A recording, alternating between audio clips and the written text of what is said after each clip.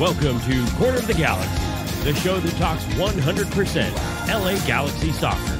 We're glad you can join us. Now it's time to sit back and relax as your hosts navigate through the twisting, turning, but never boring world of five-time MLS Cup champion LA Galaxy.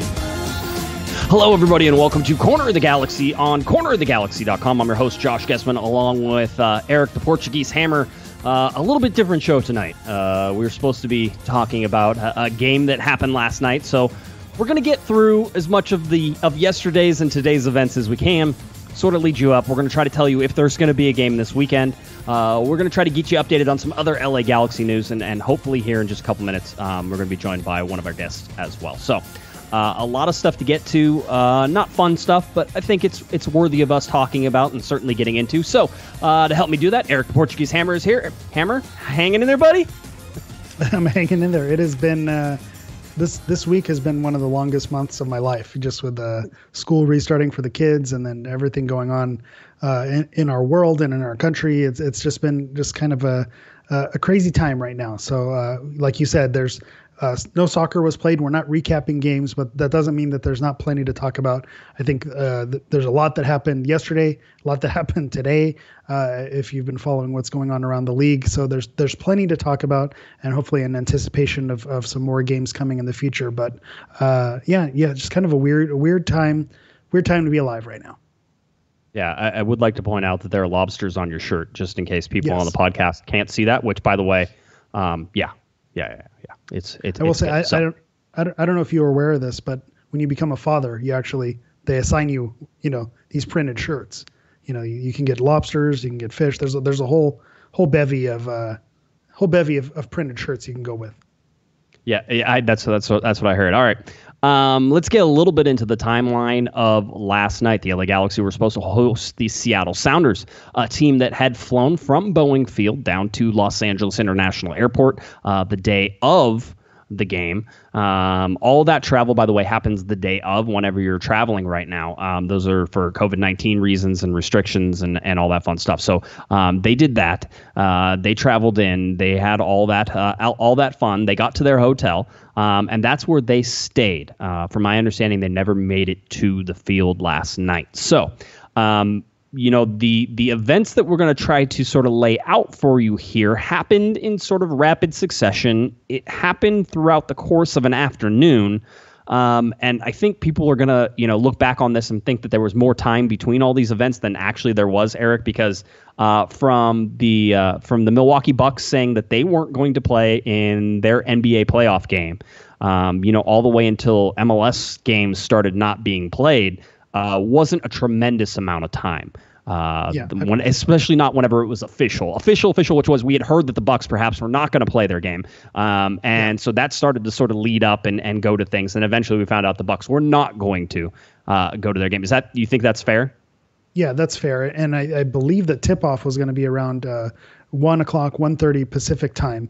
So when you think about the Galaxy kicked off or scheduled to kick off at 8 p.m. So between 1 o'clock it's basically, a 7-hour window for all of this to go down. And when you look at how quickly the NBA moved in on it, MLB moved in on it, you just kind of saw the writing on the wall on where this was going to go. So not a big window. I think when you look back and you're in it and you're in the middle of it, it's like, is this happening? And you're reading the updates and you're seeing it as it goes down. It feels like it's a long time. Time kind of slows down. But when you really look back, it was really a short window of time that it all conspired.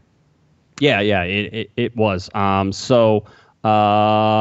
It's an interesting thing to look at here, and you know what? We need to help we need to have some more help on this, and certainly a good friend of mine is going to come on the show right now. So without much further introduction, you know him from the LA Riots, the LA Riot Squadcast. I should just call it the Riot Squadcast. I was changing it up, but Chris Tucker is here to join us as well. So Chris, how you doing, buddy? How's it going, sir? Can you hear me? I don't know if this is working. No, we got you. Everything's good. Loud and clear. Yeah, loud and clear. No, we're good. This is what live is all about, man. Just throw people in and sort of see how it works. And hey, yeah, that's right. We never know if it's going to work. It's a little bit of a magic act, right? Whenever we bring people on and do stuff. Yeah. So Eric and I are just sort of getting into the the timeline of last night. And so we were sort of starting with, the Milwaukee Bucks saying that they might not play and how that eventually turned into them not playing, right?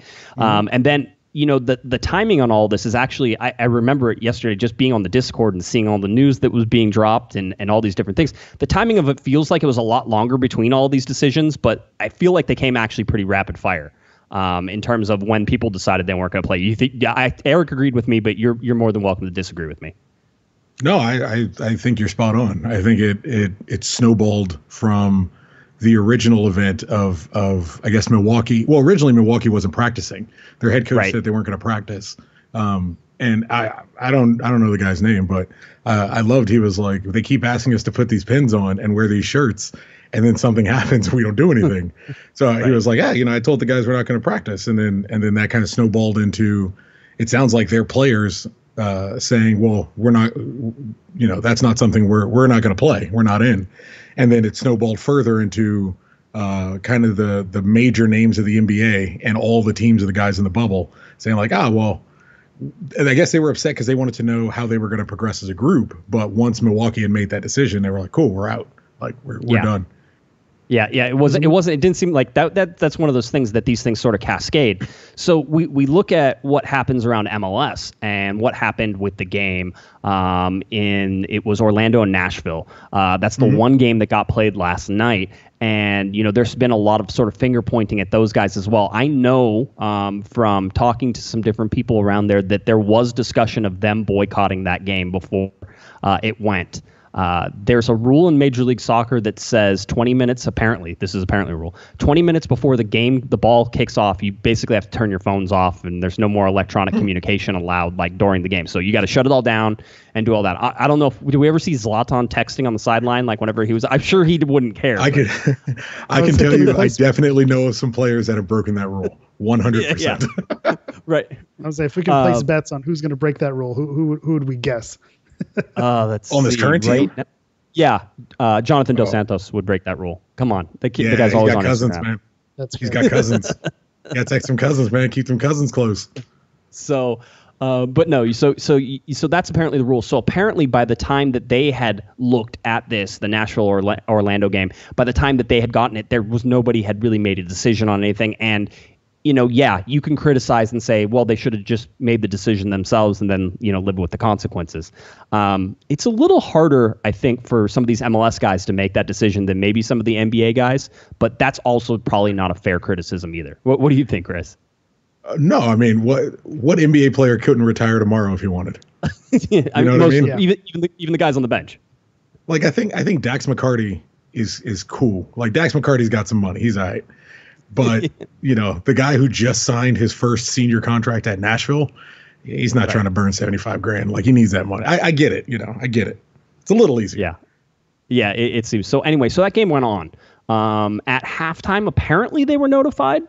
That's totally up in the air about whether or not that's true or not. And also a story that's probably not true but could be true is that they decided to play because there were fans in the stadium, and at halftime they were like, we're already halfway through this game, let's finish it, because at that point things had shut down pretty much around it. But the real sort of tipping point for this was the Miami and Atlanta game.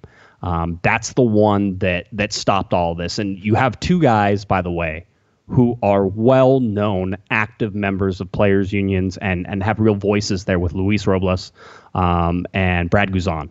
These are veteran players who are more than capable of making decisions to help out some of the younger kids. I mean, you have to look at the age of some of these guys and be like, hey, who's going to be comfortable saying I'm not playing anymore? I'm not playing right now. And so for some younger kids on any of these teams, they're not in that position to do it, and they're looking for that senior leadership. So when those guys stepped up, that shut it down. And apparently they were on the phones in the tunnels of the stadium, like calling other teams and also just kind of doing that. So that's what sort of tipped it off and started shutting things down. Now, let's get to the LA Galaxy and what happened with them, because that's an interesting story and it's a little bit different. And I'm going to tell you, we have large gaps in our understanding of what it is. We think we know, we think we have a good idea, so we're going to give you as much as we can. But it's not 100%, mostly because the LA Galaxy haven't made anybody available to the press as of lately. I'll tell you right now, we have talked or on this show, we had requested a player come on tonight. I was told that player was busy tonight, and for good reason. It seems that the players are having a conference call tonight to determine what the next steps are. That conference call could be as little as just the LA Galaxy team, but we actually think what's happening is this is an all-players conference call for Major League Soccer, and they're deciding what's going to happen this weekend, and we can give you a little insight into that as well. So that's sort of our kicking off point. So let's see, Eric, did you think that there was any chance that game was getting played last night? Not after the amount of time that went by. I think it makes sense with the Orlando and Nashville game. And like Chris pointed out, the players didn't know what the repercussions were going to be. In the NBA, I think that players union is pretty strong, and that's a player-led league. And I think when you look at MLS and just how the negotiation went prior to this season, the power is not really theirs. And so if they weren't going to play, we don't know what kind of repercussions were going to happen, whether it came to pay, whether it came to suspensions. They weren't aware of that. So I think it did take, like you said, the veteran presence of other players around the league to stand up and say something and cancel that game. I think the more time went on and you saw more people speaking out and you saw more people wanting to make the move more in solidarity and with their fellow, athletes. I think Sasha even said it in his statement last night that it's more with his brothers and sisters in sporthood or sporty. I forget what the exact phrasing was, but basically, to stand in solidarity with those who went and boycott. So I just think the longer the time went on and the fact that the Galaxy played at 8 p.m. Pacific time, I just felt like that game wasn't going to be played just the way all the dominoes were falling. Chris, what did you think? Did you think that game was going to get played?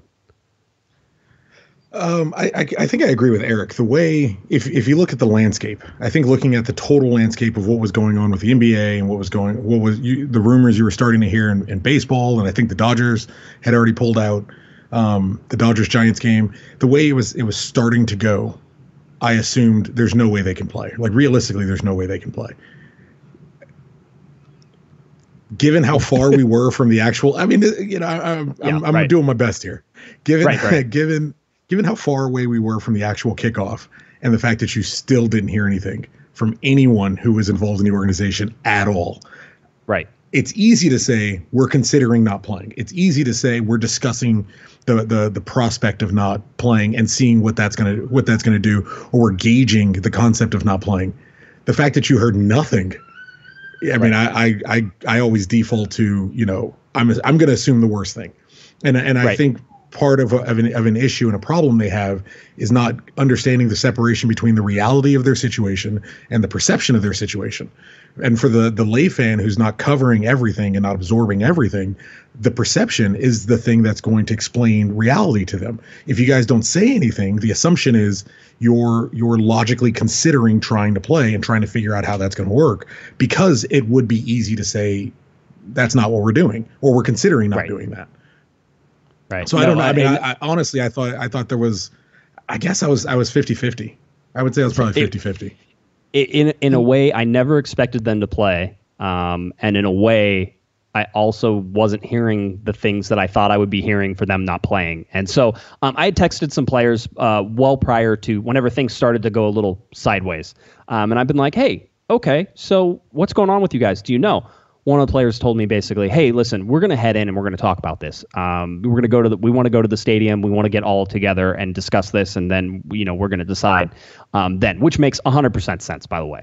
The only thing that sort of throws that into, any question is that you're sort of already seeing stuff around the league that's shutting down. And so, did you need to have that full? It was like, listen, we're all going to, it's pretty easy to go with the flow at some point, and it feels almost like there was a tug against the flow. And it's like, I don't think you need to consider being against the flow in this one. Just go with the flow and do it. However, yeah, Chris. Well, so who are your leaders on the team right now? If you had to, I mean, it's a slight deviation, but if you had to pick out your leaders on in the organization, give me your top three. Okay. Give me your top three off the top of your head. Sasha Kljestan. Are you talking about front office too, or just on the team, players? Just on the field, just on the players. Okay, so Sasha Kljestan is the number one unquestioned leader in that locker room. I don't even think there's anybody close to him. So it's one, and then there's probably others. I think Jonathan Dos Santos, up to a certain point, is a leader in that locker room. I don't know how much, but he is. I think that maybe somebody like Dan Sterr is a leader in that locker room. Again, well below where I think Sacha Kljestan is. Sacha Kljestan is the veteran. Everybody bow down. That's the guy who's making decisions for his team right now. Is that you? Sure. Would you say that's fair? I would agree with that. I probably would. I don't know much about him. I may toss in a Bingham. Like he seems like someone who's at least vocal on the field, so I would assume it translates. If those three guys you named said, I ain't playing, how long of a discussion are we having? Yeah, it's the discussion. The conversation's over. It's over. Yeah, Eric, go ahead. What were you going to say? I think the only name that you missed was Chicharito, but with his injury, he's not going to be part of that conversation. So if he were there, maybe he'd be someone, to speak up and make that move as well. But who knows? Who knows? Yeah, I was going to say Chris is over there holding his tongue. I could tell. Yeah, who knows? It's one of. So anyway, I knew that they were going to go to the stadium and that was going to happen. As we told you, Seattle was at the hotel. Here's where the situation differs from the Galaxy and Seattle and almost every other team from what I can tell, is that there was never a meeting in person of those two teams because Seattle never made it to the field. They stayed at their hotel, and the Galaxy apparently were getting ready to play at one point, and then there was a decision made that they weren't. Now, that decision could have very well have been that Seattle said they weren't playing. And that's what tipped this off. I don't believe that that's what it was, but I have nothing to tell you that that's not the way it was. Because if you look at the stuff that was released and you look at the quotes that were released and everything that sort of came down and you look at the timing of all those things, Seattle was way more out in front on that stuff than the LA Galaxy were. And that's surprising because Seattle was on the road. So technically speaking, that should be harder for them to be out in front of a lot of these things because it's harder to do stuff when you're on the road. But they were and had made a decision, it looks like, well before the LA Galaxy wanted to or didn't want to do that. So that's sort of where I'm at. I think it comes down to optics too, because we were just talking about leaders. Who are the leaders? Who's speaking out? You saw LeBron come out and say something. You saw the Milwaukee Bucks players come out and say something. Stephen Fry put something out before an official statement was released. So he was making it vocal. The Sounders came out with their statement first before the Galaxy. So optics wise, I mean, it makes perfect sense that Seattle was the one kind of leading the charge to call the game off. Yeah, it makes. There's, by the way, chat room says, hey, listen, there's also a question of, as like we said, the LA Galaxy were still on their way up to the stadium and trying to make that decision as they all got together. And it's easier for Seattle, who has been together all day, traveling on a plane, doing all that stuff. They were already together. Fair. I think it's a fair criticism. I agree on that one. So, hang on. What? They don't have a group chat. They're not in a Discord. They don't have a text group. They should get a Discord is what they need. All these conversations happen in person? It's 2020. I couldn't tell you the last conversation I had in person with an adult who wasn't my wife. It seems like they could if they wanted to. It's no different than when you're a kid and your old man says, look, I can tell what you want to do based on the energy you put into it. And I can tell what I make you do based on the energy you put into it. If they wanted to make a call, if they publicly wanted to make a call, that call could happen. In my opinion. You're right that there's no barrier there. I think there's also something there, and I'm willing to at least say that if they wanted to do it in person, and that was the thing, and that's what I was told, that they wanted to do in person, and that's how they chose it, that would be slower than going to, than saying we're all together or doing a phone chat or whatever, whatever. I agree.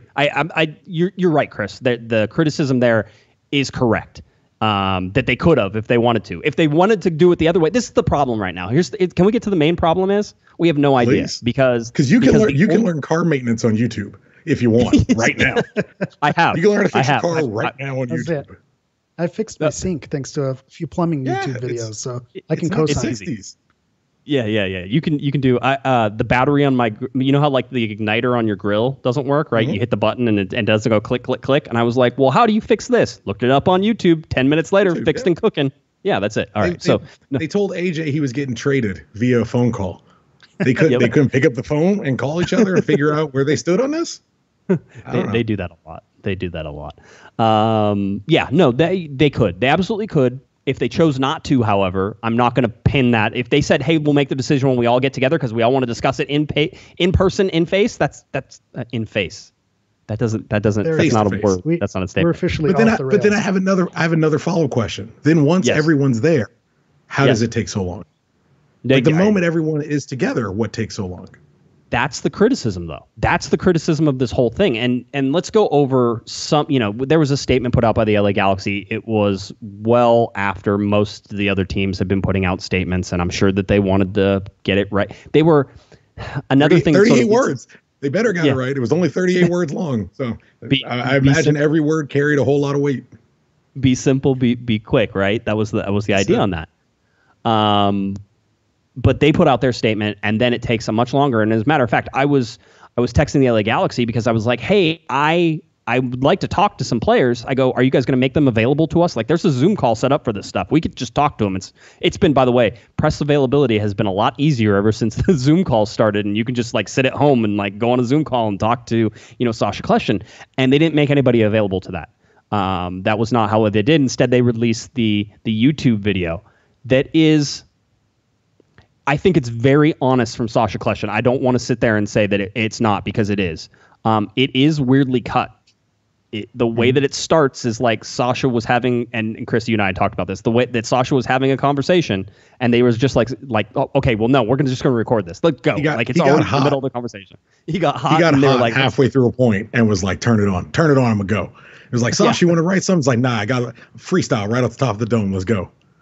Or what happened was the person who was recording it forgot to hit the record button, which, by the way, been there, done that. Okay, so I know that. One of my first interviews I ever did with Chris Klein, 10 minutes in, forgot to hit the record button. Yeah. I was like, hey, Chris, I think we had a problem with the microphone. We're just going to have to start over again, if that's okay. Yeah, I don't want to tell him that I was the moron. So that's how it goes. Eric, what were you going to say, Eric? I was just going to say, imagine Sacha going into this, emotional speech about social justice, and then saying, you know what, we missed that. Can you go again and just keep that same passion though? You just do it one more time, 1 second take. Bring that same energy. Yeah. It's like it's a movie. Now, same thing. We got to do it 44 more times from different angles. All right. So that's how it goes. Now we did one for you. Now do one for us. There you go. Good warm up. I like it. Here's what Sacha Kljestan said. He says, of support that we have for the black community, which is why I said it's cut weird, because that's the first sentence. I think with all the things that we have shown with Black Lives Matter, kneeling on the field before games, we would be hypocrites if we didn't stand along our other sporting brothers tonight and not playing. I think when we play, we put our heart and soul into the game, and I know that our fans watch us with our heart and soul also, and I just don't think it would be genuine for us to play tonight with other things on our mind and not putting our heart and soul into this. After seeing another unarmed black man gunned down by police in the aftermath of that and what's going on in Wisconsin right now, that was on the forefront of our minds. And enough is enough. I think we've seen way too many black men shot by police officers. They need to be held accountable. I think there are a lot of changes that need to happen in our country, and we're at a pivotal moment right now, and it's a big moment for all of us, not only as athletes, but as people and citizens. And for sure, someone will respond to this video and say, stick to sports, and I want to stick to sports. Do you think I want to be here talking about another black man that's been shot by police? Do you think I want to be speaking on this? No. I want to play soccer, and I want to be a soccer player, and that's what I want to focus on. And I don't want to be thinking about another black man being shot by police again and having us to protest again. Nothing is changing. So to those that are telling me to stick to sports, the message doesn't work. I'm sorry. I want to stick to sports. I want to play my game. I want to play the game for the fans. I want the fans to be able to have that release and watch us play. But right now, it's not on the front part of our minds. So I hope the fans out there understand why we didn't play tonight, and we keep the conversation going. We keep the discussion going, and we continue to push for change in our country, because I think it's badly needed. Did he get it right, Chris?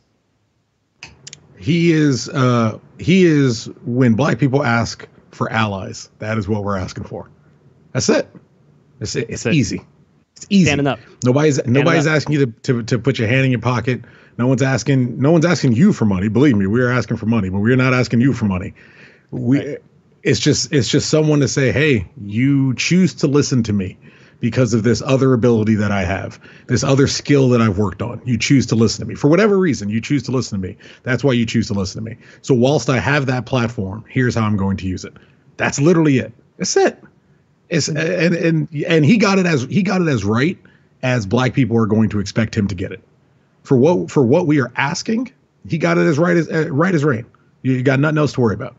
If everyone else or anyone else in the organization wants to follow that statement, which would be very welcome. But if anyone else in the organization would choose to follow Sasha's lead, that would be a worthy model to work from.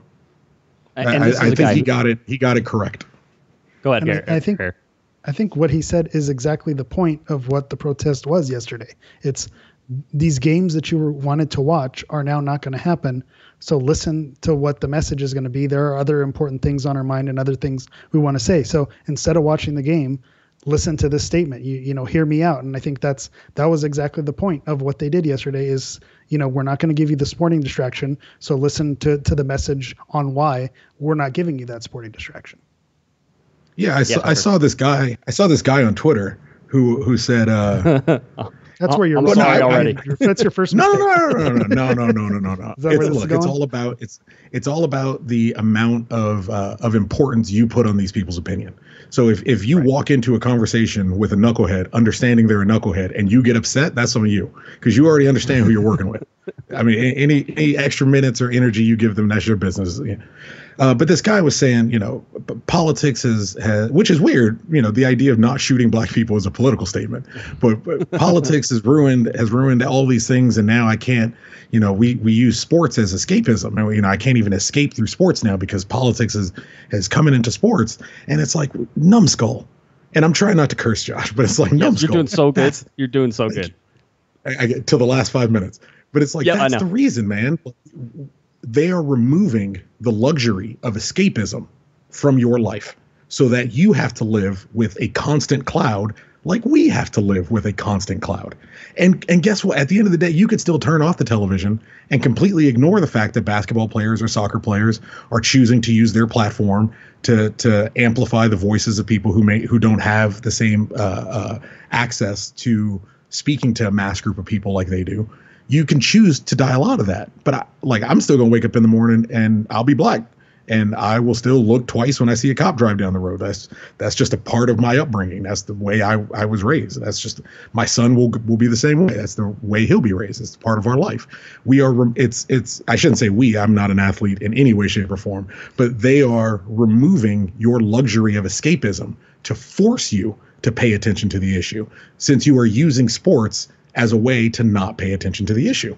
It can't get any simpler than that. Protesting doesn't work.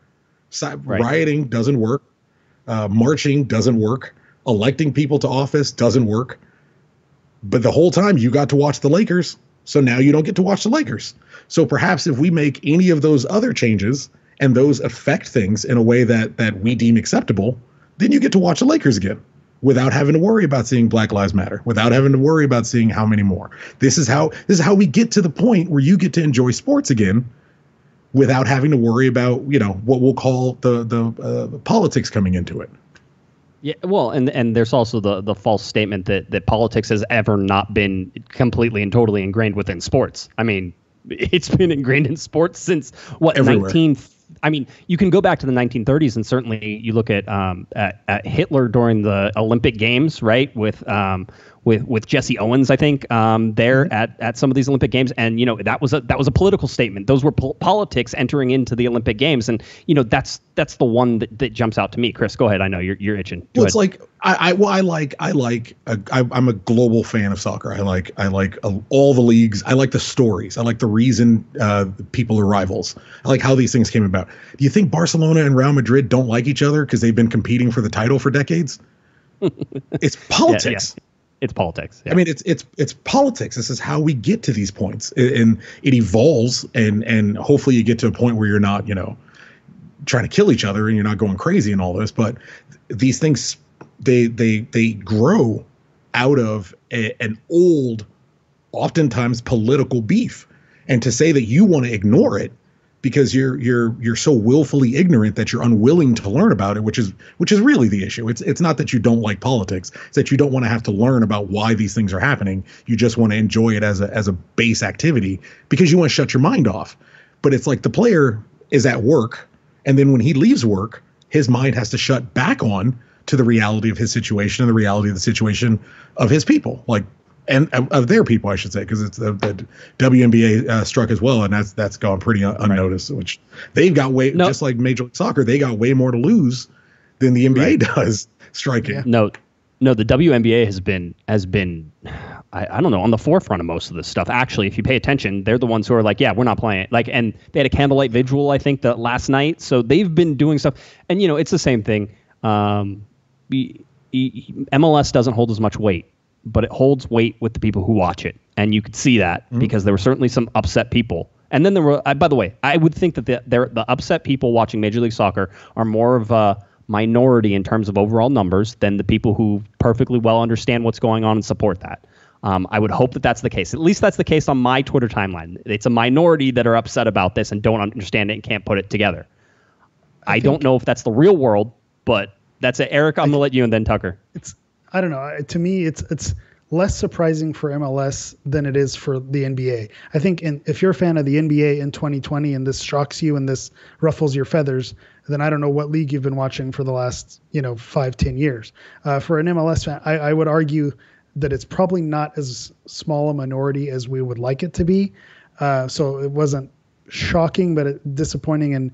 And like you said, I think in general, the population, at least in Southern California and Los Angeles, given the player that was let go because of racist comments his wife made, that in general, the population is kind of on board with what is going on. But I think that there's definitely a group that you knew was going to be upset, and I don't think it's as small as a group as we'd like it to be. Yeah. Well, Chris, sure. What were you going to say? And look, and to Eric's point, good, be mad. Sit home and age yourself. I want to see crow's feet and wrinkles all on your forehead because you're sitting home mad. I agree with you, Josh. I think in mass, especially Major League Soccer, maybe not so much around the world, but especially Major League Soccer is a more left-leaning sports league. And for the most part, you're seeing almost uniformity in people supporting the players and the teams that struck, and people coming out and making their statements. You're always going to get these one or two guys here and there. And, if you see them in your social media feed, you don't have to engage with them. You definitely don't have to retweet them. You just block them, move on with your life. Because you're not going to change your mind arguing with them. You just block them, move on with your day. In the NBA, you have I think there's an element that goes without much consideration. You definitely have a more conservative base that will enjoy the NBA versus will enjoy Major League Soccer specifically, but it's soccer in general. But all these guys, even the ones that have moved to very nice neighborhoods and very nice houses, they all have families. They all got hoods they come from. They all got people that they come from that they speak to regularly. And you can't. No one wants to be the guy. No one wants to be the black athlete that's like, nah, I got to keep playing. And I know everyone else went on strike and everyone else boycotted, but I gotta get my game check. No one wants to be on the hook for that. And so you do have this uprising of NBA fans that are saying, I'm done or I'm out of the league, or how dare they, whatever. But if you're the NBA and you as a league and you don't support the players, realistically, I know we're all supposed to act like everybody's born the exact same, which is ridiculous, but realistically, who is playing in the NBA in 15 years? Yeah. Who's going to play in the NBA in 25 years? Like, you can want to upset black athletes, but we all understand who's going to play in the NBA in 2 decades. Well, that's a really important point, though, because it's about the power that those black athletes have in the NBA as well, right? Mm-hmm. Because now you have guys who are making a lot of money, who are safe financially in terms of, hey, if you shut off the spigot tomorrow, I'll be okay. So there's not necessarily that grave concern that if I speak my mind, that if I want to hold something that I believe to be true, that I don't have a livelihood after that. Go ahead. So I'm remembering, I texted you about it last night. I love that Sasha came out. I love that Sasha came out and made his video. It's fantastic. Yep. I personally wish there were louder adult black voices on the Galaxy so that it isn't on Sasha Kljestan, because it's right. I appreciate his message, but it's not. It's difficult to say, but it's not his moment. Not his fight. Not the moment. Yeah, he's an ally of a fight, but it's not his fight. And I appreciate him pick up the sword and the shield for the fight, brother. As long as you're with us, you're with us. But that's a moment where as a black person who supports the Galaxy, like, you pray for an Edson Buddle. I pray for a Mike Randolph. Like, I pray for a black squad player. But who does it fall on? It would fall on Didi Traore, or it would fall on Cameron Dunbar. And it's unfair to ask that of either one of them. Realistically, it's unfair to put that on a 17-year-old kid, 18-year-old kid. Yeah. Eric, what were you going to say?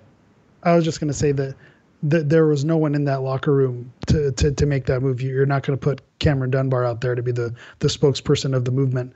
So I think that was, like you said, it was Sasha picking up the shield and brunting the bear of it on behalf of those players, because Didi Traore and Cameron Dunbar are just, I agree that it'd be unfair to put them out and to make them the face of it. But what's hard about being sometimes about being a black American in this country is, like, if I spoke to my grandfather would have said Cameron Dunbar should have spoke up, because my grandfather knows that Cameron Dunbar has been training for this moment since he was 6 years old. And it's a shame. That's the actual embarrassment of this country. It's a shame that he has had to train for this moment since he was 6 years old. And I get why the Galaxy, assuming, and this is all assumption, I have no way of knowing this, but that there is a reason he has chosen not to speak out, or perhaps isn't really welcome speaking out because he is so young. But he has, in some part in his house, trained for a moment like this since he was a child. I mean, a little boy. Like, it's unfair to ask this of him, but there's no one else to ask it of but Cameron Dunbar and Didi Traore. And the devil's advocate piece here is just that if Cameron Dunbar does make that statement, Sasha knew the reaction that it was going to get. We knew that there were going to be people who responded to it. So this is, your 17-year-old kid, he's just getting his career started. So to put him out there and to know that there was going to be backlash, if he was willing to step up and ask for it, then more power to him. But I think that might have been the attitude behind, wanting to protect him. Yeah, I mean, that's where it's unfair to ask it of him, because we all immediately understand the reaction he's going to get, and that's that is the payback for those courageous moments. But there's no one else. Like there's no one else. It has to be Sasha. If Sasha doesn't, let's say Sasha is, he has the stomach flu last night, and so he couldn't speak because he was, up chucking in a toilet somewhere. Who else makes that? Who else on that team makes that? Because I can't come up with a name that I feel comfortable saying that they would do that. Augustine Williams in G2. That's probably it. Someone most of you listening have never heard of. He's 25. Yeah. And someone most of you have never heard of. Yeah, and he had 2 goals last night. He was playing for G2. We should know, by the way, G2 did play their game up against the Portland Timbers 2, right? The T2. G2 versus T2. And I think that was the 8th straight loss for the Timbers, if I am correct. That is correct. The USL Discord does me well. All right. I read everything that comes through that stuff. So I've been paying attention. But Augustine Williams is I think he's 25. Is that correct? Is that a correct guess? 24 or 25, yeah. He's born in 1995. So right in there. Yeah, so he's an older-ish player that's playing on Galaxy 2, but certainly not somebody who's 17 years old. But again, you're talking about a guy who's not on the senior team. Is that guy can't be your spokesman? I mean, he seems like he's great. I'm going to call him a kid because he's still a kid to me. He seems like a great kid, but he can't speak for your senior team. So if it's not Sasha, I mean, I don't know who else it is. I think next you understand. You understand. Oh, go ahead. Well, you understand why the Galaxy couldn't put a G2 player out. Yeah. You have to understand why the Galaxy couldn't say, well, here's Augustine Williams, a guy 85% of you have never seen play, a guy 75% of you have never heard of. He's going to be our representative, because the immediate follow question is what? Who is he, and why is he your representative? Why is there no one else who can speak except for him? And we get the answer to that, right? Because you and I have talked about this many times. It's a lack of representation on the LA Galaxy that used to have more black players. There are not many black players. You saw it at the very opening of the MLS is Back tournament when they had all of the black players go out on the field in their team groups, and there were 2 guys from the LA Galaxy out there. By the way, you probably didn't even know that because most of probably didn't even know who they were looking for, because with Didi Traore and Cameron Dunbar, they're not exactly household names yet. And so that's what happened out there. There were 2 players. And if you looked at the rest of the teams around there, the Galaxy were on that low side. I think there might have been somebody who only had one, but I can't remember that off the top of my head. But I remember the two stood out. If you'd like me to correct you, it's going to be a little embarrassing. No, go ahead. Dunbar wasn't there. He was doing warm-ups for the first game. It was just Traore. So we were that one. If it can get worse, we were the one. Okay, there it goes. So even better. But no, you remember. I mean, that says something too. I remember. Oh yeah, I remember. You're damn right. I remember. I know you remember. I remember having this conversation. But no. So that's where we sit with that. And I wanted to get through that. Sasha made that statement. Here's the other part about this is that Major League Soccer claims sort of responsibility for this, which is not really true either. And players have been voicing their displeasure with the MLS statement because Major League Soccer says that they have made the decision to postpone the remaining 5 matches, Miami, Atlanta, Dallas, Colorado, Real Salt Lake, LAFC, San Jose, Portland, LA Galaxy, Seattle, scheduled for this evening. Each match will be rescheduled. So you can expect that. We don't know when those rescheduling are. But the bottom line here is players saying that the league did not determine this. This is one of the reasons that it sort of had a cascade waterfall effect coming through this. Right, is that it was not. It actually speaks to the players being correct on this. There was not that much coordination on this. There was coordination at the last minute, whenever it needed to happen, and that eventually filtered through all the teams and it got there. But as you saw with Orlando, Nashville, the coordination wasn't perfect. I would imagine that in the future they have some sort of setup that says, hey, this is how we're going to be able to get a hold of us before games if this is going to happen. We're going to send somebody down from the front office. Somebody's going to come down, and we're going to tell you that this is what's going on so that way you don't go in there. Because the players from those teams were taking a little bit of a hit from at least one other player, and there might have been a couple other players because they're like, you knew what was going on, and you decided to play. I don't know how true that is, and I'm not going to throw the stones there, but that's been the indication of some of the stuff that's gone on with that first game. And that was the only game that actually got completed there. I know the NHL followed up this today and didn't play games. I know the NBA is not planning on restarting it possibly until the weekend. That was the report that was out there today. So we'll see if they play. I want to get into some more stuff that we learned today because of these protests and sort of perhaps a racist owner over at Real Salt Lake that we certainly need to talk about because he's been sending ripples through everything here for quite a while. But the other part of this is that, people are asking whether or not the LA Galaxy are going to play this weekend. So I will say this right now about whether or not the LA Galaxy will play San Jose. We told you there was a conference call tonight. We think that that's an all-player conference call. That should determine what's going to happen. What we think is going to happen is if the NBA resumes and they sort of do their thing and they're willing to go back and play, that it looks like the rest of the leagues are around this. There is some camaraderie between professional athletes, regardless of what sport they play. And that definitely came into play in this. So understand that the NBA, as the leaders of the boycott, with the Milwaukee Bucks being that first team, they hold a lot of sway in how other people are going to react. And also being a predominantly black league, they hold the power to sort of be able to influence what's going to happen on some of these other places today. If the NBA doesn't come back this weekend for reasons which we wouldn't know, then there's a good chance that you won't see games played in professional sports through the weekend as well. So that's something to sort of keep in mind. If all that happens, the LA Galaxy right now, I'll tell you that the LA Galaxy as an organization are preparing for there to be a game on Saturday. I know that the players right now as an organization are preparing for a game to be played on Saturday. Everybody's moving as if that's going to happen. So I think that the chances of that are pretty good. But if it gets canceled for any reason, wouldn't be surprised at all. Wouldn't even be surprised a little bit. So that's sort of where we sit in terms of that.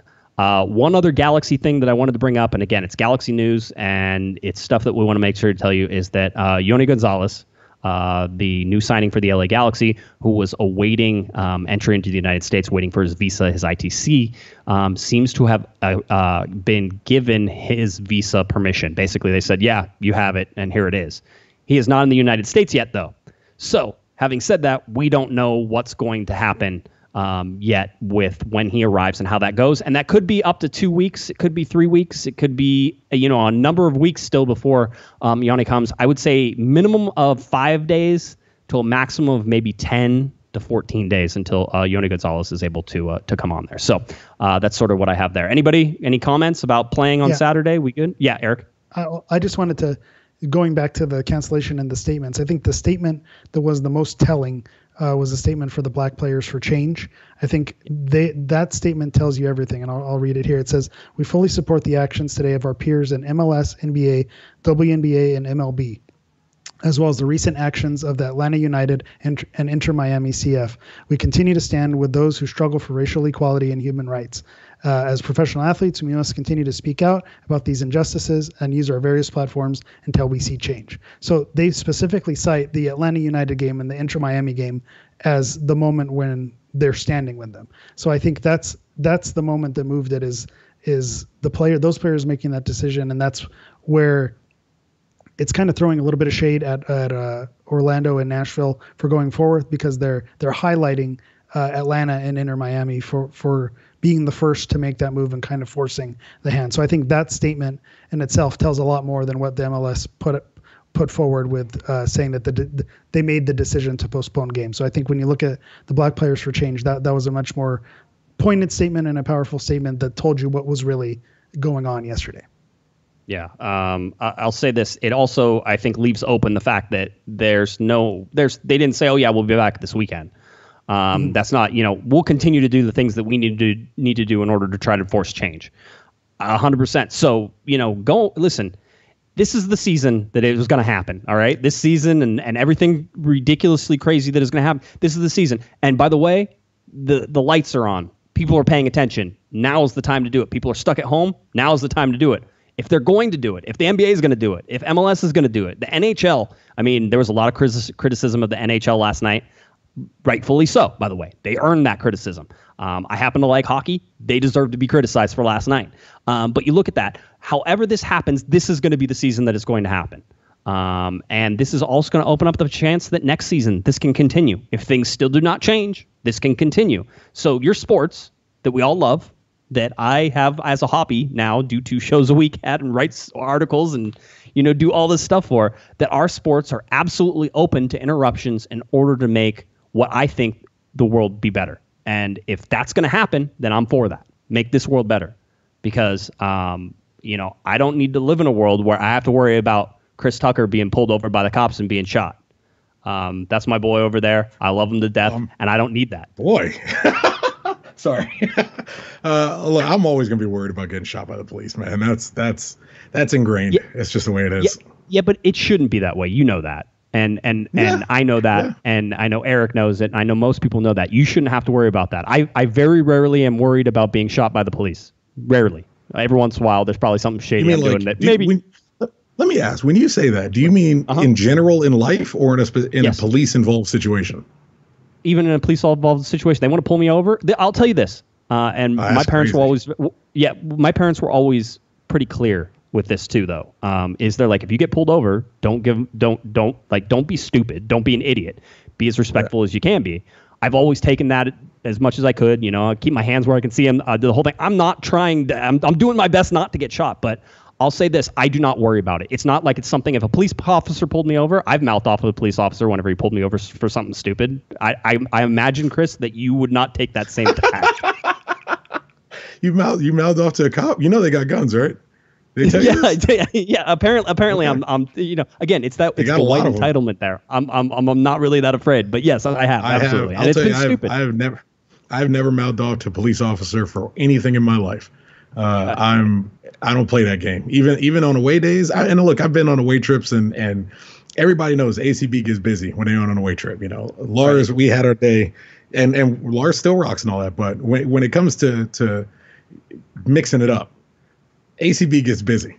I've been on away trips with the ACB where they get busy, and the cops are coming around and they keep on getting busy. That's when your boy drops. Chris Tucker's like, I'm done. I understand. I'd probably be the same way to be honest. Like Batman, you're gonna look left, see a puma smoke, and I'm gone. No. Eric, anything to add to that? Are you also mouthing off to police? No, I'm not going to say anything because it's not my place to say, because you're absolutely right. It's not something that I've had to worry about, and so all I can say is just that you have to, when you see what people are going through, you have to support and understand and have empathy to what they go through, because having not experienced it, you have to you have to understand that it's not understand what you don't understand. You know what I'm saying? Like, right. And put yourself in someone else's shoes. Where I would tell you it is your place, Eric. There has to be a discussion, a continuous, constant discussion about the separation between how I feel I may interact with the police pulling me over and how you feel you may interact with the police pulling you over. Only hearing my side and never hearing your side doesn't fix anything. Only hearing your side and never hearing my side doesn't fix anything. You just as you should always be aware of, hey, my spidey sense goes off if I see a blue light, let alone a blue and a red one. Right. We should be constantly having the discussion about that, the fact that it's different, and then why it's so different, how it's so different, and then what we can do to kind of bridge that gap. Well, and it's one of those things. I know why it's different. I mean, when you look at me, I mean, it's the same thing as Josh. Those thoughts don't go through my head when you get pulled over. That's not. I'm not worried about being shot. So that's just it's. So and it's pretty clear. It's pretty obvious why that's the case. That shirt is it the shirt? It's the shirt. It's usually the shirts. I've got a whole bevy of them. Keeps me safe. It's the Portuguese flag on the back of his car. That's what it is. Yeah, the lobster shirt is bulletproof. That's what it is. All right, let's get to some more fun because there's only 9 minutes, but Chris is on, so there's only 39 minutes left in this show. Who knows? Who knows? I was going to say, you guys just go. I try to at least, well, mostly because my wife will kill me if I record for too long. That's really why it is. I talk to Ed once a week. So I got to get it all in on Tuesday. It's all there. I understand. Let's go. Let's go to this. Here we had RSL and Deloy Hansen. I don't know if you know anything about Deloy Hansen. He's a very, very wealthy individual who has done a lot of good for soccer in Utah. And I think that that's a fair statement because he's invested a lot of money in it. I don't know that he's a great individual. In fact, I think he's probably a pretty crappy individual. But in terms of the money that he has put into soccer, because you and I were talking about how it depends on where you know people from about whether or not like how you judge them as a certain thing, right? Like it's like I know Chris, I know what he does. Chris, you're I'll use your example, which is basically I don't know how Chris is whenever he goes to work at a job. Maybe he's a really horrible person and he's mean to people and he slaps people when they get out of line.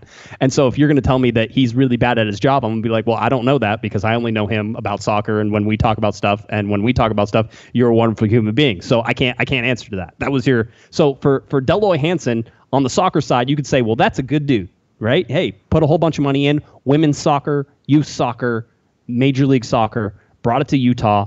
There's a saying, I think, that Deloy Hansen just doesn't own the mountains in Utah, but he owns everything else. That's basically it. I mean, you're talking about a seriously wealthy individual who, and I don't mean to jump on somebody's hobby that they enjoy, who one time spent $1.3 million for a dime.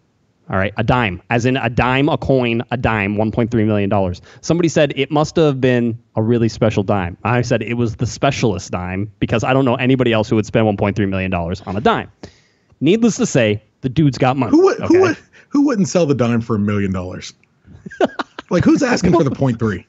Right, it was probably in an auction. There were probably other people, rich guys, who were bidding on the coin, right? That has to be the case. Isn't that insane? That's the only way. It's like, well, I'm going to go spend $1 million on a coin. And listen, I am certainly aware in the coin market, that may be a good investment, Chris Tucker and Hammond. That may be a good investment. In a year or two, that dime might be worth $1.4 million, and he can sell it, and he made $100,000 off of it. I know. I know. It's just one of those things. I'll tell you right now. You think all these protests are bad? You think all these protests are bad? Keep having income inequality and dudes buying a dime for $1.3 million and see what happens. To double down to my point, do you think anyone bidding on those dimes has to worry about getting shot by the cops? No. They point to the cops and go shoot that right? dude. Yeah. That's how it is. Here's the deal: is that Hansen went on his own radio station. He owns a radio station as well. It's the ESPN radio station in Salt Lake, and he came out and made a whole bunch of comments. And I'm not really going to go over a whole bunch of them because, quite honestly, they're just weird. It's more weird. The dude was very upset. He felt that at one point he said, "I felt that I got stabbed by players."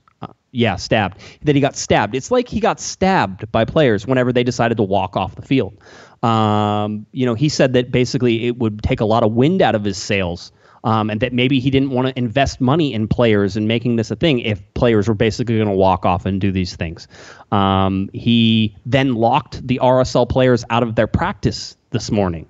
So the guys they walked off the field, and then they showed up for practice I think all teams did today. I think everybody went back to practice. Everybody went back to training. Because the point of it wasn't to stop playing soccer. The point of it was to not play the games. That was the protest there. And stuff. So these guys are getting back on it. They're like, we're showing back up. We're going to do it. And he locked the players out. And he went on his radio station and complained about all this, said that he had lost $3 million in sponsorships. Now, we don't know if that's because of his comments this morning, or it was because of the players' comments, or it was a combination of the both, because quite honestly, the guy interviewing him, also an employee of him. So it's like you're interviewing your boss and the whole deal. It's a very difficult situation to be in. I don't envy it, but at the station you own, how nice is that? Hey, I need to come on and talk about stuff. So then Deloy Hansen came back on the radio station, which, by the way, was a huge party in sort of watching on Twitter and on Discord and everything else that was going on. There were tons of people listening to a radio station in Real Salt Lake to hear what Deloy Hansen was going to say, and he basically tried to walk it all back, and he did a horrible job of it. There was nothing really that good on it. Then Don Garber comes out with his statement. His first statement, by the way, because I should tell you, it gets ugly after this. The statement says, I appreciate Deloy Hansen's efforts to build the sport of soccer in Utah. His commitment to MLS, the NWSL, and the USL, as well as the game at the youth level, has been significant. However, I strongly disagree with the comments he made today and the way they were expressed. They do not reflect the views of Major League Soccer. That's the basic gist of that. So that was that. So then The Athletic put out an article, and what do you know? Deloy Hansen has said racist things for most of the time that he's been owning this club. And they go to a specific incident with Kellen Acosta in 2016, where basically Acosta had scored 2 goals on the RSL first team, and they lost 2-0 to FC Dallas in MLS play. And then he was introduced the next day to Deloy Hansen, and basically the introducer says, hey, Deloy, this is Kellen Acosta, one of the guys who scored against us last night. Kellen said hello, and the first comment that Deloy made was something like, hey, Craig, when are we going to lynch this guy? Kellen was right there. He said this right in front of him. And this person says, I just turned around and walked away and left the conversation. I just walked away, which, of course, after this article and all of these things that came out, Major League Soccer came out with another statement that says, we are deeply concerned about the allegations made in a report published this evening concerning language used in the conduct of Real Salt Lake owner Deloy Hansen. Major League Soccer has zero tolerance for this type of language or conduct and will immediately commence an investigation. So, it feels like to me, and you guys can correct me if I'm wrong, it feels like to me like Deloy Hansen ain't going to be long for his teams in Utah. It sounds like that might be something that they try to take away from him. I think that's a best case scenario, because the worst case scenario here is that he continues to own and operate these teams and subject people to this sort of behavior, because I would find it difficult to believe that he's going to have a come to Jesus meeting all of a sudden and believe that what he said was just inexcusable, and all these other things. I don't know what somebody else talk. Tucker, what do you think about Deloy Hansen? Because I'll tell you, give him time, and take enough money out of his pocket, and he'll come to Jesus. Right. They always do. Every time I'm going to try to be, because it's not my show, so I'm going to try to be delicate in how I speak here. Right. Yes. Every time you start punishing the class system that makes these comments. Anytime you start taking money out of white people's pocket, Josh. Right. Yes. That's when they suddenly learn, oh, I'm not supposed to say things like, and it's not even that he's not supposed to say things like that. He's not supposed to get caught. This is the only thing that actually happened. He's not supposed to get caught. And the person that was speaking to him was the technical director, or the former president of RSL. It was Craig Weibel, who used to play in Major League Soccer, used to play on the Galaxy, wore number 6, just over 1,000 minutes. Even he said once, these are the things I like. Even he said after he made the comment to Kellen Acosta, he just turned around and walked away. Like, why? Yeah. Why didn't you say something? Why? That is your Sasha Kljestan ally moment to speak up and say, hey man, that ain't right. But you're worried about your job, you're worried about your pocket, and I understand that. That's your priority. The problem is that's your priority, because it still got said to Kellen Acosta. And I know. Let me be careful here. I know someone on the player side around RSL who is like, nobody wants to be here. Nobody wants to be here anymore. People don't want to be here. People are actively trying to get out of there. What do you do? And I don't even, to your point about he may be losing his teams. I know for Major League Soccer, technically, because people forget, owners aren't really owners.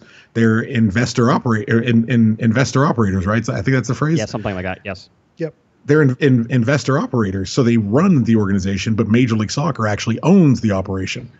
Yeah. That is true of MLS. There's a buy-in. But that's not true of right? USL. Yeah, there's a significant buy-in. They own stock. Yes. Yeah, they basically own stock in Major League Soccer. So whenever you buy in, which is your expansion fee and all that stuff that goes in, you technically you own a piece. You own something because technically speaking, because technically speaking, Dell Loy Hansen can sell this team. And if he sells this team, somebody's going to write a check and that money is going to go into his pocket. Which, by the way, if MLS does what they probably should in this case, which is force a sale, get rid of it. Jozy Altidore says, I have a group of people who want to buy it, ready to go. Jozy seems like he's going to be a dealer whenever he's going to be all over this sport. Like Jay-Z? He seems like he is. He's just itching. It's like, I'm setting myself up. Whenever I retire, it is on. I'm going to run this place, right? That's sort of Jozy, and I sort of love the attitude that he has with it. It's perfect. But he says, we have a group of people. We're ready to do this. Let's do it, right? And so if they force it, Dell Loy Hansen is going to get a big fat check that goes into his pocket. That's not fair. That's not right. But that's what's probably that's the best case scenario is that dude still makes money. Yeah, I know. That's it. The goal here is to get rid of him. Right? Yes. That's what you're shooting for, is getting rid of him. Yep. I don't know how you do that. I get how you do that at the MLS level. I get how you do that with RSL. I don't understand how you do it with the Monarchs. I don't understand how you do it with the Royals, because now we're talking USL, now we're talking NWSL. Major League Soccer runs in its own weird little system, but the rest of these groups don't. Eric, what were you going to say? I was going to say, how do players get cards in games? It's persistent infringement. And it sounds like this is something that he's been infringing, and these things have been happened in 2016. The players know what's going on. They knew exactly who he was. This is someone who at the beginning of the pandemic, it became clear that he was more invested in spending that money on a dime than keeping his staff on and making sure that his employees were paid. So for all, it seems like this is a dude who this was not a secret on who he was. And so what happened yesterday, there was a protest for change because of the way the systemic racism that is in our country. And he seems like he is part of that problem. And I think you want change. Does this story come out if the protest doesn't happen yesterday?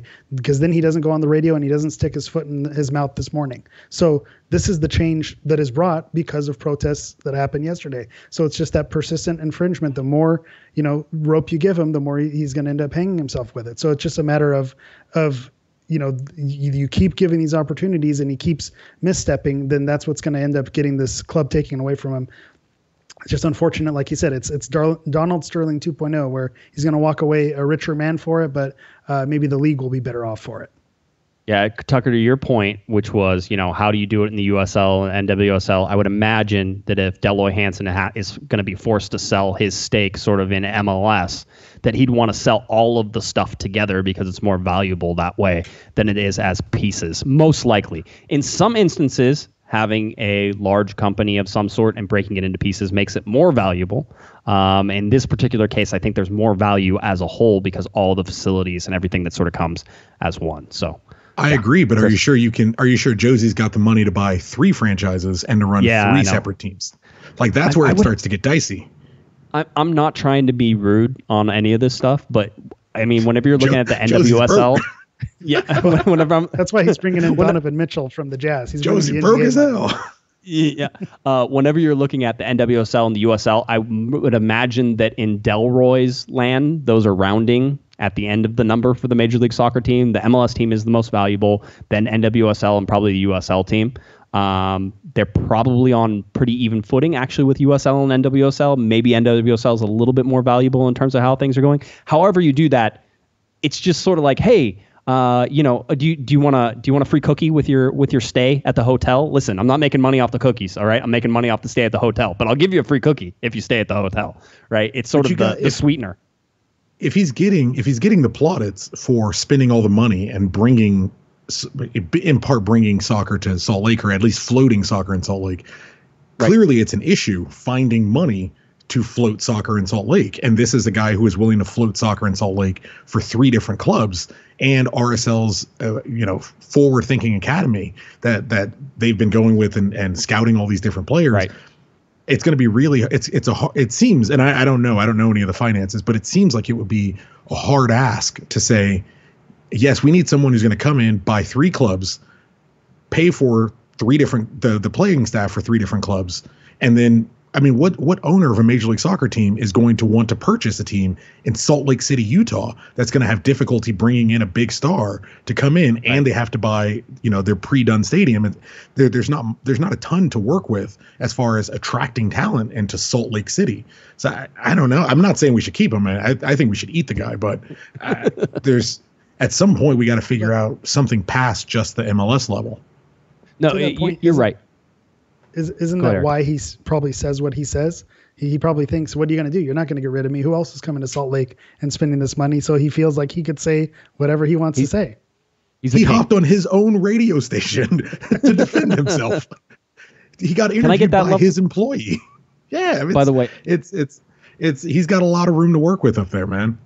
Tucker, whenever you own your own radio station, just remember that. All right. Whenever that happens and you're in that, I want you to remember that at one point you were saying that Deloy Hansen can just hop on his own radio station. I imagine if you had your own radio station, we couldn't get you off of it.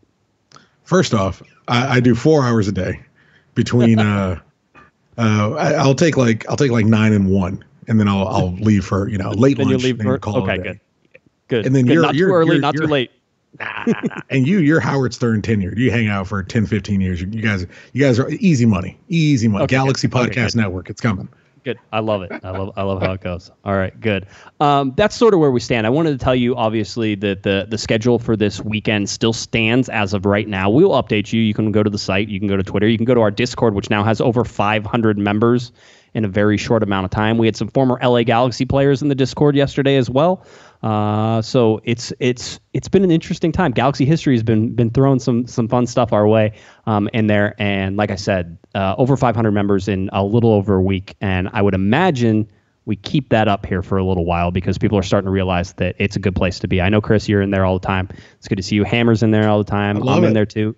Yeah, it's you know what you should shout out on your Discord? What? There is a what are they called? Server room, something like that. There's a server on the Corner of the Galaxy Discord for trading jerseys. So if you're looking for a jersey that you haven't been able to find, hop in there. There are people posting jerseys they're willing to trade, posting jerseys that they're looking for. People are scouring eBays and Mercaris. Like, it's a great place.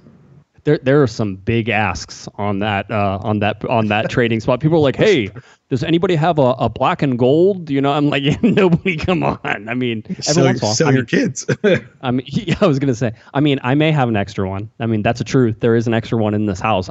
As I told Tucker, I'd rather have 2 than 1. So this is why we're protesting, Josh. Just so you know, this is the beginning steps of why we're protesting. Generational wealth. Exactly. Yeah, it's channels on the server. So a Discord is a server, and then we have a server, and then we have channels. There's a trading post on there. Eric came up with the Off the Rails section, which is one of our most popular ones, where you can talk about just about anything. That had all of the MLS stuff, and that usually talks about MLS as a whole in there as well. So again, lots of stuff, lots of people talking.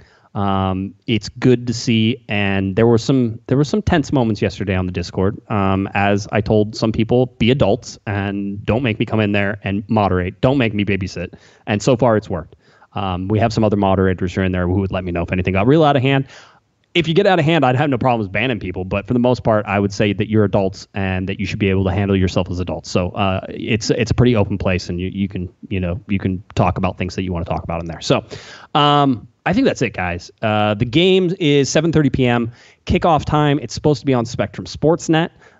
It will be blacked out it'll be blacked out on ESPN Plus. So don't complain about that. It's going to be blacked out. I know it is. I heard a rumor that 16 of the 18 games the Galaxy were supposed to play in these next restarts and everything, that most of those were going to be on Spectrum Sportsnet.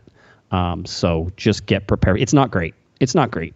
As I say, it's not great, Bob. That's not a great thing that you want to have happening right now. So, Eric. But I will say to pump up the Discord a little bit more, and I've had some dealings with Chris and St. Michael about acquiring some of these recordings.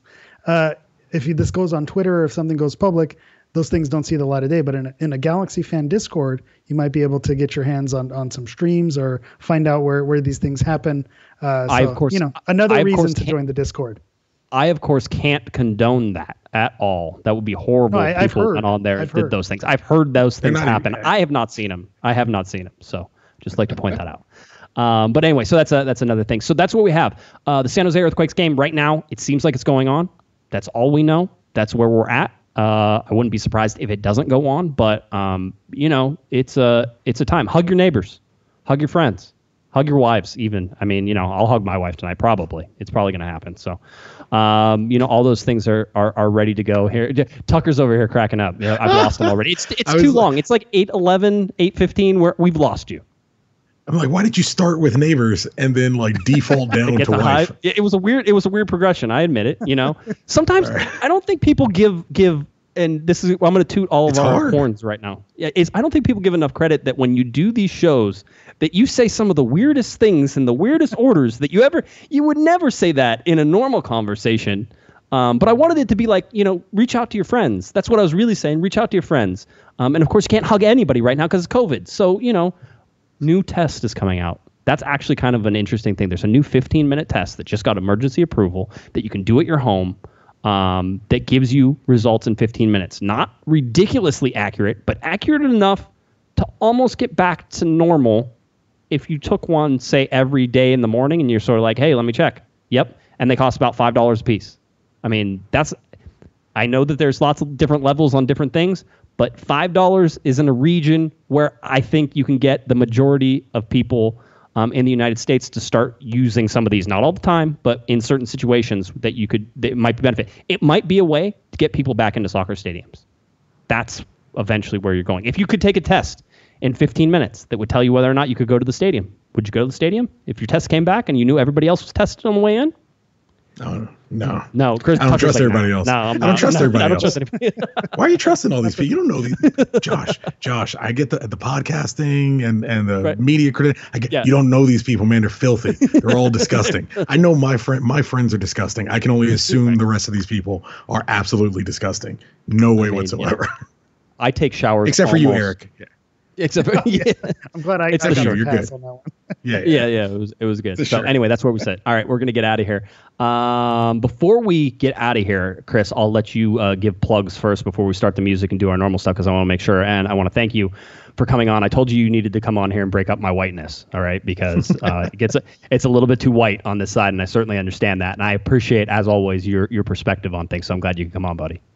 I'll be honest. I was just sitting here waiting to see if you would actually read that lynching quote, and when you did, I was like, "Hey, he's an actual reporter. He just went for it. Wasn't concerned about getting."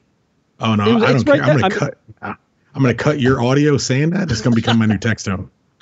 Every time I get a text, the only time my volume will be on is when I get a text from Josh being like, "Lynch him." Great. Hey, see, people. Even though things are dark. Even though things are kind of crazy right now and it looks like we're all going to go to war with each other and there's a global pandemic, you can still laugh with your friends. It's still okay to have a good time. It's still okay to smile.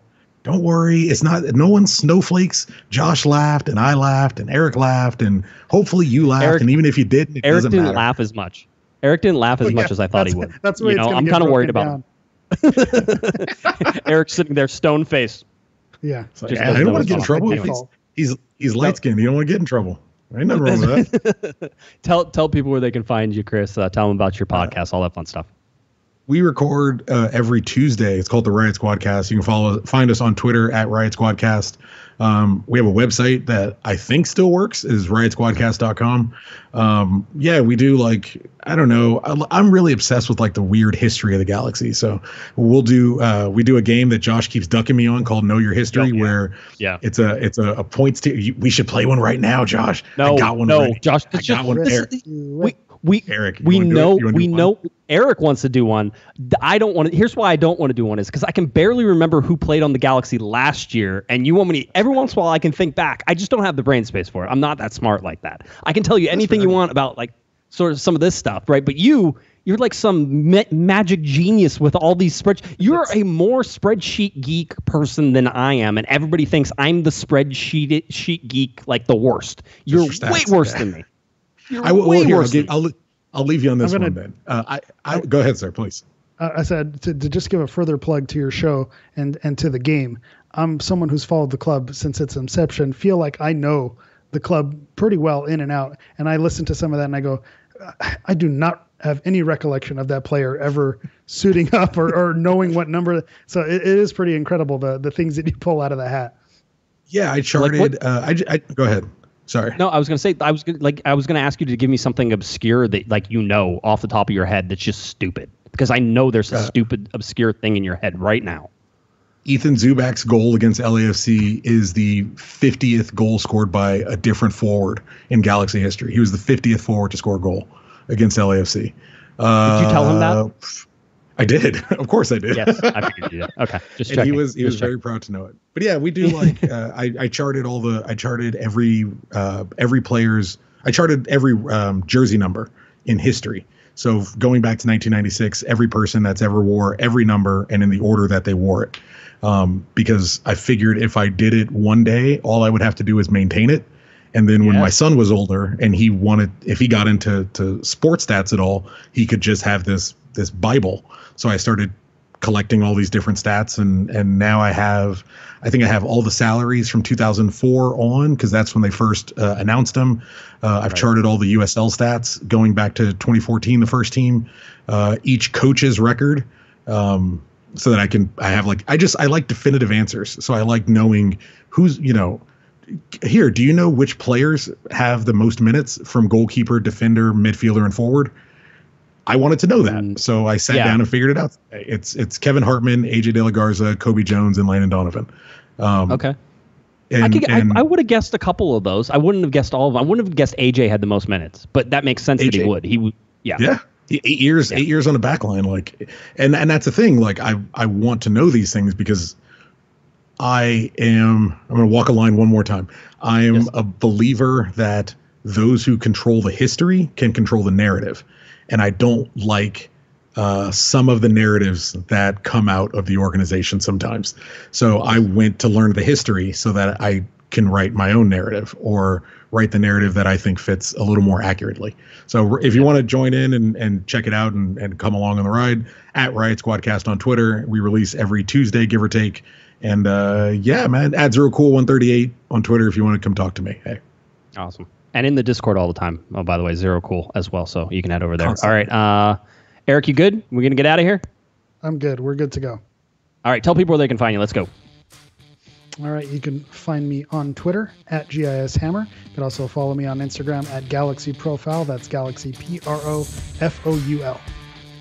All right. If you're looking for me on Twitter, it's at JGuessman, JGUESMAN, and of course at Galaxy Podcast, cornerofthegalaxy.com, and our Corner of the Galaxy Discord. If you need an invite, let me know where you are, and I will send you that invite. Also be in the show notes for this show. All right. For Mr. Chris Tucker, for the hammer himself, Eric, the Portuguese Hammer Vieira, I'm Josh Pato Guessman. You've been listening to Corner of the Galaxy on cornerofthegalaxy.com. Be good, everybody. You've been listening to the Corner of the Galaxy podcast on cornerofthegalaxy.com. You can follow the show on Twitter and Instagram at Galaxy Podcast. And be sure to check out and subscribe to iTunes, Stitcher, and Facebook by searching for Corner of the Galaxy.